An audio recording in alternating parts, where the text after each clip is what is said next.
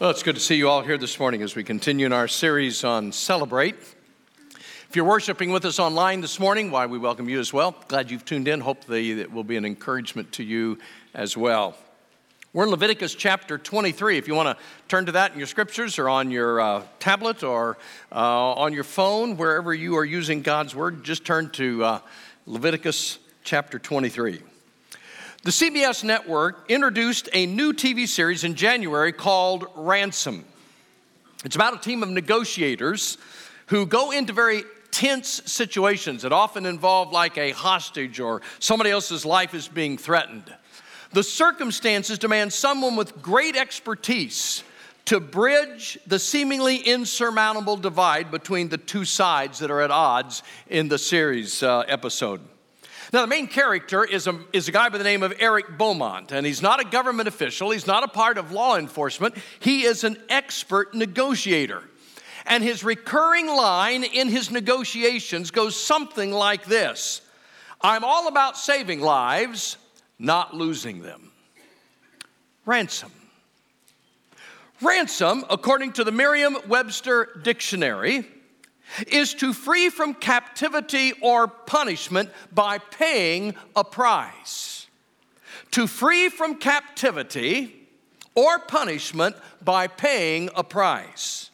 In other words, a ransom is a price paid to buy back. And ransom is the overarching theme of what we're going to explore this morning, which Leviticus 23 identifies, interestingly, not as a feast. This is a fast, and it was certainly one of God's more unique appointed times. Now, if the Feast of Tabernacles, which we studied last week, was the most joyous feast of the year, then the Day of Atonement that we're studying this week was the most holy and solemn day of the year. It's still observed, by the way. It appears on your calendar. This fall, it is on September the 30th. And on your calendar, it will appear as Yom Kippur. Yom is the Hebrew word for day. Kippur is Hebrew for covering or ransom. That's what atonement means, where God covers our sin, where God pays the price to buy back from our sins. Now, marking this day in the life of the Hebrew families was not optional. This was mandatory. It was appointed by God. Exodus 30 tells us that it is most holy to the Lord. And this is how it's spelled out in Leviticus chapter 23, beginning in verse 26. The Lord said to Moses, "The 10th day of this 7th month is the Day of Atonement. Hold a sacred assembly and deny yourselves and present an offering made to the Lord by fire. Do no work on that day, because it is the Day of Atonement, when atonement is made for you before the Lord your God. Anyone who does not deny himself on that day must be cut off from his people. I will destroy among his people anyone who does work on that day. You shall do no work at all. This is to be a lasting ordinance for the generations to come wherever you live. It is a Sabbath of rest for you, and you must deny yourselves. From the evening of the 9th day of the month until the following evening, you are to observe your Sabbath." Now, unlike Passover and Pentecost and Tabernacles, this was not one of those days where Jews from all over the region were commanded to converge on Jerusalem. No, on this day, no matter where you lived, you set aside this day as a most solemn day. The Jewish people fasted, prayed, and abstained from sexual intimacy as a way of focusing their hearts and minds on what God was going to do for them. In the first place, this moment in time reflected the battle between God and sin, for on this day, the people believed that God was taking away their sins. They would be forgiven. This is why it's such a solemn day. As a matter of fact, for the 10 days leading up to the Day of Atonement, Jewish people would do good deeds. They would prepare their hearts and minds by being extra kind. They would greet one another with words something like this: "May your name be inscribed in the book of life." I kind of like that. Beats howdy or hi, doesn't it? May your name be inscribed in the book of life. What they were doing for 10 days was preparing themselves. They wanted to have their hearts and minds in line with God because on this Day of Atonement, God was going to do a great work in them. The events surrounding the Day of Atonement, you see, dealt with the issue that is near and dear to our hearts today. How can an imperfect, sinful person be restored to a perfect and sinless God? Now, this is the recurring theme of God's word, beginning in Genesis 3 when sin entered this world. And while we're powerless to solve the issue, God is not. God had a plan from the very beginning of time, and it is that solution that is captured in the theme of the Day of Atonement as it pictures for us what God is going to do in the future when he sends his Son. Now, the main scene that takes place with the Day of Atonement happens in a room that is 15 foot by 15 foot by 15 foot. It is a perfect cube. It was the back room of the tabernacle, later the temple. It came behind the holy place. This small cubicle of a room was called the Holy of Holies, or the most holy place. And in that room, there was this great curtain that divided the holy place from the Holy of Holies. And if you peeled back the curtain, if you drew back the curtain, you would find the Ark of the Covenant that was there. This was the only furnishing that was in this room. The Ark of the Covenant was overlaid with gold. On the top of it was this beautiful carved piece. It was carved out of solid gold, by the way. The cherubim on top of this lid reached over so that their wings were almost touching in the very center. It was called the mercy seat, and it rested on top of the ark. The ark contained the tablets of stone that Moses brought down off the mountains, Aaron's rod that budded, and a bowl or a pot of manna. This mercy seat, this Ark of the Covenant, represented the presence of God. The only person allowed into that room was the high priest, the chief negotiator, mediator of the people of Israel, who went between the people and God. And he was only allowed in that room on one day out of the year, which was this, the Day of Atonement. Here's what happened. The high priest had to prepare himself first before he could do anything for the people. And so on that day and the days leading up to it, he prepared his heart and mind. Then when the Day of Atonement arrived, he took a bull, offered the bull as a sacrifice for his own personal sins, drained some of the blood into a bowl, and then took that bowl along with live coals that were from the altar of sacrifice and 2 handfuls, the Bible says, of incense, and he carried those into the Holy of Holies, put the incense on top of the live coals, the smoke of the incense filled the room, and he took the blood of the bull that was in that bowl and he dipped his fingers in it and sprinkled it on the mercy seat 7 times. We're back to that number 7. Remember how important that number 7 is in Scripture. Once that was done, he departed, left, and came back to the front of the temple or tabernacle area. Now, the high priest, what he wore as the high priest is just fascinating to me. I mean, beautiful in his vestments, but they were very significant. They were, very symbolic. For instance, the high priest, when he was dressed in his vestments, had this breastplate that he wore, and on this breastplate were 12 different stones. Each one of these precious stones, being different, was carved with a different name of the tribes of Israel. It was God's way and the high priest's way of saying that the needs of the people always rest on my heart.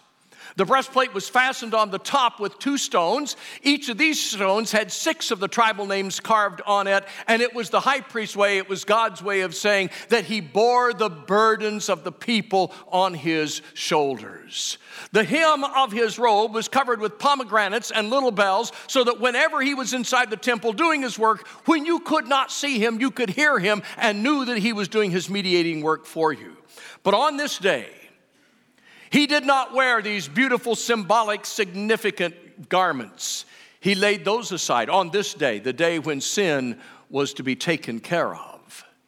The high priest wore simply the lowliest, humblest of garments, a simple linen robe.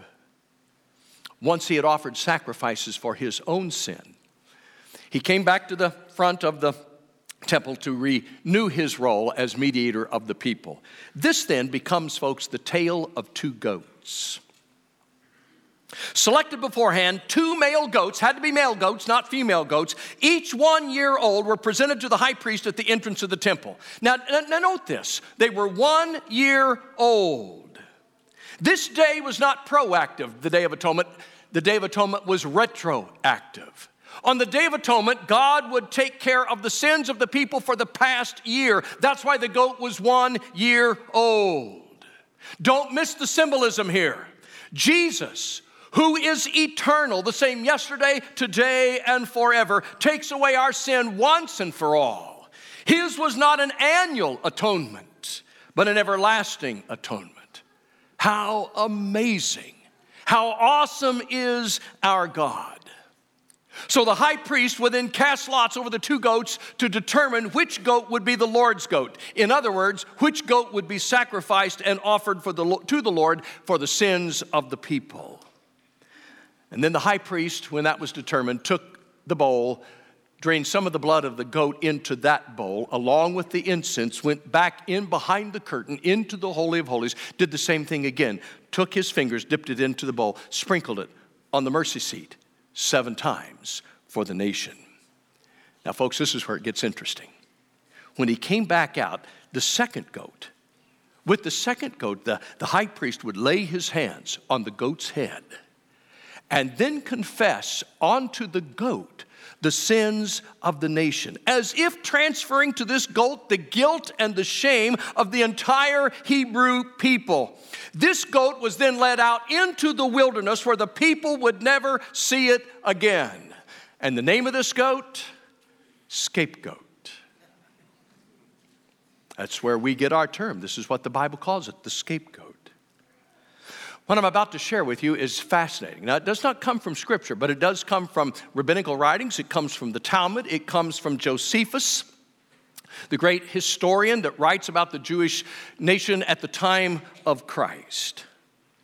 At the time that the scapegoat was chosen, the high priest would take a wool, scarlet, or crimson cord and tie part of that cord around the horns of the goat.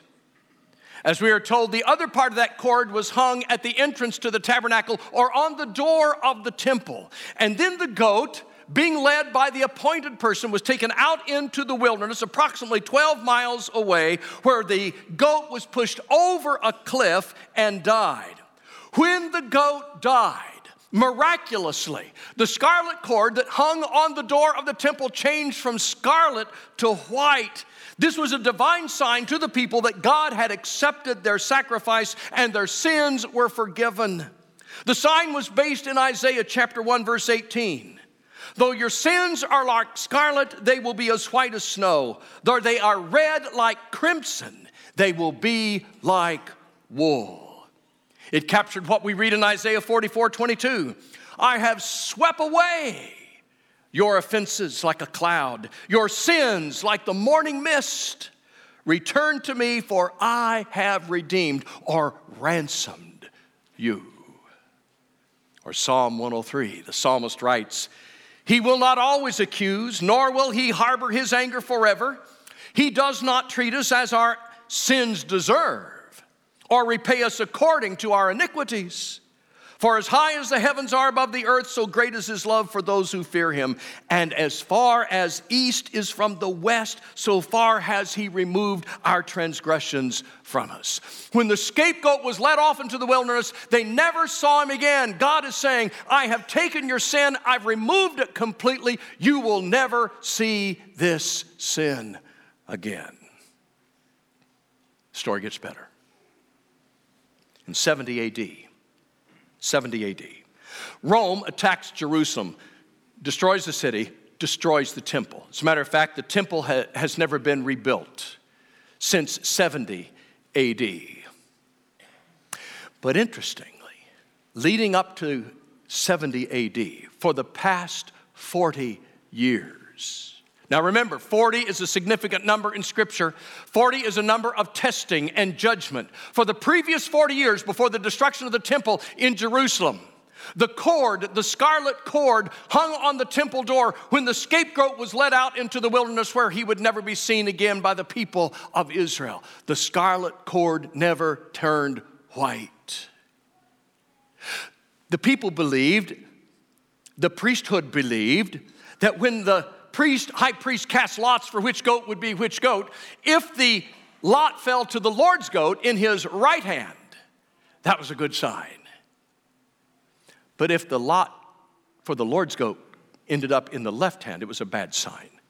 For the last 40 years leading up to 70 AD, the lot had fallen in the left hand. It was a sign to them that pending doom was out there. It's just incredible. You say, well, 40, why 40 years? 70 minus 40, that's 30 AD. And if you realize that our calendars are off by about 3 or 4 years, something else happened in 30 AD. I will tell you, another temple in Jerusalem was destroyed in 30 AD. In John chapter 2, Jesus answered them, "Destroy this temple and I will raise it again in 3 days." The Jews replied, "It's taken us 46 years to build this temple and you're going to raise it again in 3 days?"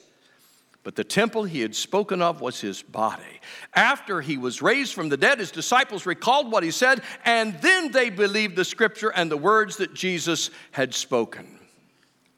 You see, the other temple was the death of Jesus. Once Jesus died, once the ultimate sacrifice had been paid, the scapegoat no longer had any control. The Lord's sacrifice no longer had any control because Jesus had paid it all. Now, I can see how a Christian could celebrate Passover or Pentecost or Tabernacles. I mean, after all, remember, folks, these are called the Lord's Feast, not Jewish feast, the Lord's Feast. Pentecost was when the church was born. We can celebrate that. Passover is this beautiful time. Tabernacles is a joyous time. But the Day of Atonement could never be celebrated by us as we find it in Scripture, for that would be an insult and an affront to Jesus Christ. The writer of Hebrews, looking back to the Day of Atonement in chapter 10, verse 3, writes this, "But those sacrifices are an annual reminder of sins, because it is impossible for the blood of bulls and goats," impossible for the blood of bulls and goats to take away sins. Day after day, every priest stands and performs his religious duties. Again and again, he offers the same sacrifices which can never take away sins. But when this priest, referring to Jesus, had offered for all time one sacrifice for sins, he sat down at the right hand of God. Folks, what I want you to see this morning is on the Day of Atonement, it was just God's picture of what he was going to do when he sent his son. On the Day of Atonement, the people's sins weren't truly forgiven. God put them on hold, so to speak. Maybe rolled them ahead, whatever terminology you want to understand. It was God's way of saying, the real thing is coming. The real sacrifice is coming. The real scapegoat is coming. Look to him. We could not celebrate the Day of Atonement like Scripture. But in the spirit of the Day of Atonement, we must consider that issue that strikes at our very hearts. How can an imperfect, sinful person be restored to a perfect, sinless God? It is a life-altering issue. You see, while I believe that God in Christ has done everything to reconcile us to him, we still have a part to play. Redemption is God's business. That's the ransom part, which he's paid. Our business, that's repentance. In looking back to the Day of Atonement, Dr. Robert Heidler writes this. He says, the sacrifice of the first goat pictures what Jesus accomplished on the cross. The sending of the second goat pictures what we do when we confess our sins to God. The word confess literally means to agree with. Confession means coming into agreement with God about our sin, and that includes a repentant spirit. Someone put it this way: confession without repentance is just bragging. Unfortunately, there's a lot of truth to that. Comedian Mike Gannis described his errant theology. He said when he was a kid, he used to pray for God to give him a bike, and then he determined that God didn't work that way, so he decided to steal a bike and then ask for forgiveness. That may make for good comedy, but it makes for lousy theology. And yet, how often do we do that? How often do we rationalize repentance that way? Have you ever done that? I know this is a sin. I'll do it anyway and ask God to forgive me. I've done that. You've done that. But it's dangerous ground to stand on. You see, repentance is an attitude, a change of heart that leads to a change of life. We don't like to talk about repentance because it's an admission that there's something wrong, there's something broken, there's something sinful in us. To encourage repentance means a person, is lacking. And we just don't like to think that way. Even in our society today, we've come to believe societally that nobody has the right to tell somebody else that their behavior is wrong. You just can't do that in our culture anymore. But God says there's a right and a wrong. There is righteousness, there is sinfulness, and He knows that we are broken people, and so He has made the way for us through a perfect Savior. And you say, well, what is repentance? Well, let me tell you what repentance is not. Repentance is not being sorry that you got caught. Some people appear to be sorry, but that's only because they've been found out. If given a chance to do it all over again, knowing they wouldn't be caught, they'd do it again. Repentance is not just a guilty feeling. I felt guilty for what I did, so therefore I must have repented. No. Judas felt guilty, but he didn't repent. Repentance is not an attempt to avoid the anger of God. How frequently we find it to be true that we will lie to God, that we will hide from God, and sometimes we just pretend that the deed never happened. I don't think I really did that. I don't think I really thought that. I don't think I really said that. We just kind of pretend that, it just didn't happen. And if we tell ourselves that long enough, we come to believe that it really didn't happen. But that's not how you take care of your guilt and your sin. That's not repentance. So how do I know that I'm on the road to repentance? Well, there's a few signs along the path. First one's this: when I let go of my pride, that's when I know I'm on the road to repentance. When I let go of my pride. When we stop trying to be the one in charge of our lives and control everything our way, then we're learning what repentance is all about. Repentance will never happen until we are really honest with ourselves. Folks, I'd be a lot younger if I didn't look in the mirror.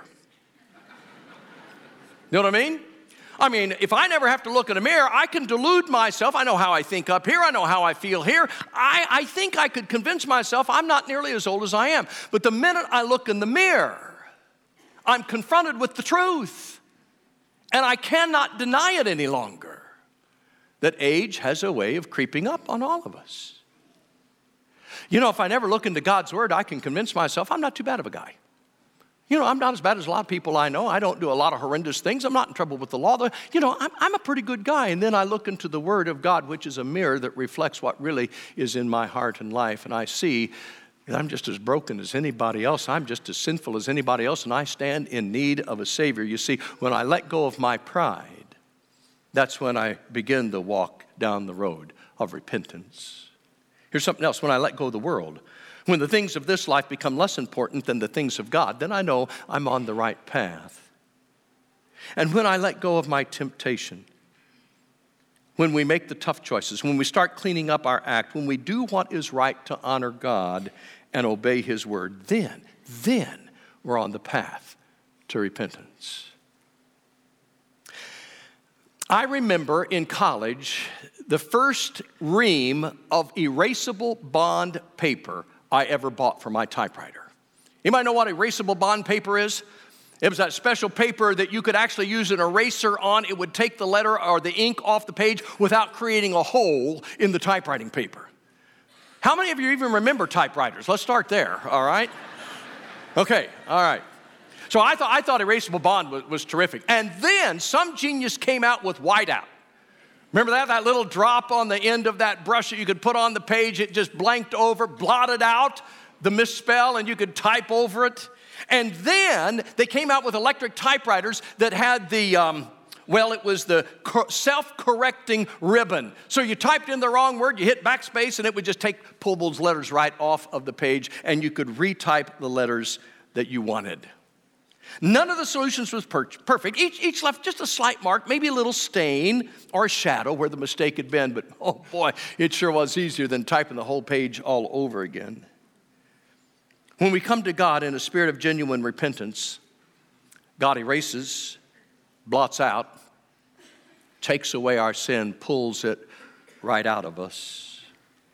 And while from a human standpoint, my sin often leaves a stain on my life, I have to live with the consequences of my sin for the rest of my life here. But God's work of forgiveness, perfect. He leaves no shadow of the offense. I will see it no more. John Ortberg writes, he said, wouldn't it be great if every spouse or friend or parent or child came with self-correcting technology? But the human race isn't self-correcting. In fact, we're self-destructing. But in His grace, God gave us one of His most amazing inventions, the gift of forgiveness. In a way, it is more powerful than whiteout. At the cross, Jesus not only covered sin, He also absolves it, pays the penalty for it, and removes it as far as east is from the west, end quote. He's got it. You see, our circumstances demand, our situation demands, our sin demands that somebody with great expertise bridges what is a seemingly insurmountable divide between God and us. And so Jesus became the great negotiator. He became our covering, our atonement. He paid the ransom price and became our scapegoat that we might have life and have it everlastingly. He's, you see, all about saving lives, not losing them. And for that reason, I love this passage that Peter writes to the church, because it marries what God has done with His patience and His grace to our need for repentance. 2 Peter chapter 3, verse 8. But do not forget this one thing, dear friends. With the Lord, a day is like 1,000 years, and 1,000 years like a day. The Lord is not slow in keeping His promises. Some understand slowness. He is patient with you, not wanting anyone to perish, but everyone to come to repentance. Jesus paid it all. All to Him I owe. Sin had left a crimson stain. He washed it white as snow.